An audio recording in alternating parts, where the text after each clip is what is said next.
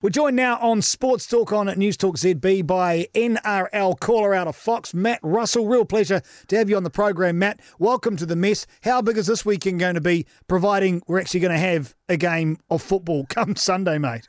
G'day, Darcy. It's a great week, isn't it? Grand final week is a fantastic week to be alive. But this week, there are a few abnormalities. Firstly, we're talking about the grand final being held in Queensland for the first time. And now we're talking about whether the grand final is going to be held at all because of a COVID spike in southeast Queensland. We know that the Anastasia Palaszczuk government takes a no-nonsense approach to any cases, locking the state down 4 times already with only single-figure cases. Well, guess what? We're back to single-figure cases of community transmission, but the state remains open. The cynics say that's because of the grand final on Sunday night. The Premier says no, as soon as we get a mystery case, something we can't account for, then we're shutting it down, which means that Peter V'landys, Andrew Abdo and all the NRL hierarchy aren't sleeping very well at all because they could have their world come crashing down around them any morning now, depending on these case numbers. Yeah, they've got the ability, though, to move pretty fast. I think we've seen that, especially from V'landys, and work very quick off the seat of his pants. So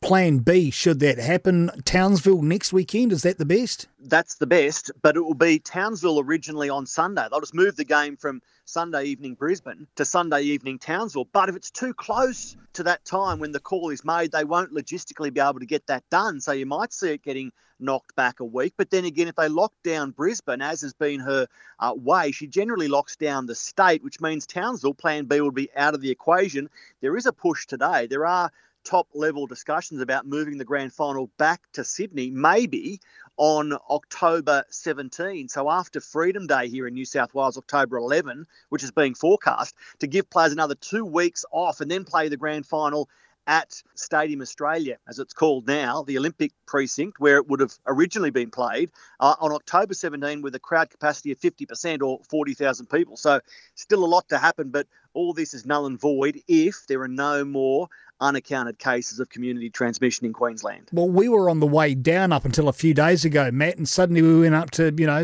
25 cases, 40 cases, whatever it was, and now we're back up at 19. So, yeah, on an absolute knife edge. I really feel for you guys. Let's just pretend, though, that this is all going well and we've got a grand final and it's coming up on Sunday and we've got 2 tremendous teams fighting it out. Where's the love, do you think, across Australia? Where does it sit? With what side? You know what? And I'm not saying this to be a fence-sitter. I'm really struggling to gain more love for one side than the other because the storylines are so good. South Sydney, a foundation club with so many supporters. There's a random South guy and gal everywhere, isn't there? And they've got Adam Reynolds, their highest point scorer in club history, playing his final game for the club. The super coach, Wayne Bennett, in his 10th grand final, trying to win an 8th premiership and doing so at another club. You've got Benji Marshall, the Kiwi star who started in 2003 and has milked his career for everything it is worth, overcoming shoulder injuries, setbacks on numerous fronts to play in a grand final. So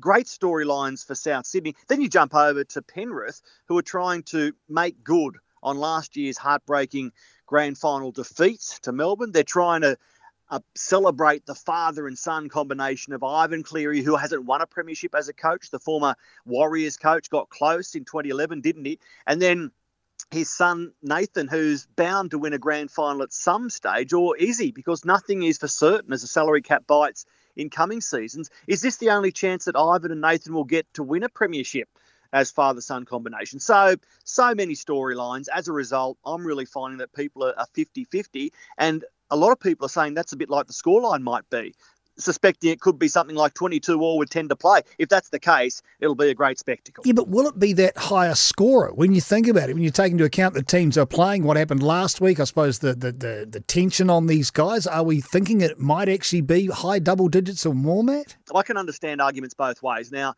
Penrith have been remarkably resilient defensively in seeing off Melbourne last week, in seeing off Parramatta before that, giving up just the 6 points on each occasion. And South Sydney in week 1 of the finals, when they beat Penrith, they showed their defensive resolve. They were fantastic in bullying the Penrith forwards and these exciting outside backs. So if all that is brought to the table again, yes, defence will rule, but it will be a warm afternoon/evening in Queensland if we get the game played at Suncorp Stadium. After a dry day, we're atop of 30 degrees. The surface will be tailor-made for points. I think the pressure, as silly as it sounds, comes off the teams a little bit now that they're into the grand final. I think we'll see defence win the game, but I don't know whether we'll see the same leniency when it comes to allowing points we've seen in recent weeks. I think the winner might go past 20 points. So, Matt Russell, what's more important, the men coming off the bench or the spine? In this one, it's a very good question. Obviously, it's the spine, but when you look at the bench, South Sydney, Jai Arrow has been fantastic off the bench. Tom Burgess has been. Benji Marshall can play a role off the bench. You jump over to Penrith where Liam Martin has had a great impact off the bench, and he's part of a really strong bench combination with Spencer Linu coming in as well now that Moses Leota has gone into the starting role because Pangai's out. So, look, the benches will be important, but at the end of the day, the blokes who are going to be playing the majority, if not all of the 80 minutes, are your spines, and both of them have genuine claims on a premiership. I'll take up too much airtime if I go through every player in each team who makes up the spine and their pluses, because there are plenty of them, apart from to say we're going to see two great spines going at it, and I'm just absorbed by this halfback battle. Adam Reynolds, a supreme kicker, nursing a gammy groin against Nathan Cleary, a supreme kicker running with his shoulder just hanging on by a few threads, apparently. So both halfbacks are beaten up, but they loom as potential match winners for their teams, which is stating the obvious, I know. Well, I'll keep stating the obvious. So we're expecting to see the props aim straight at the halves on both sides. It's going to be a bit of a collision fest earlier on the piece. We'll just try and wipe them out. Yeah. Absolutely.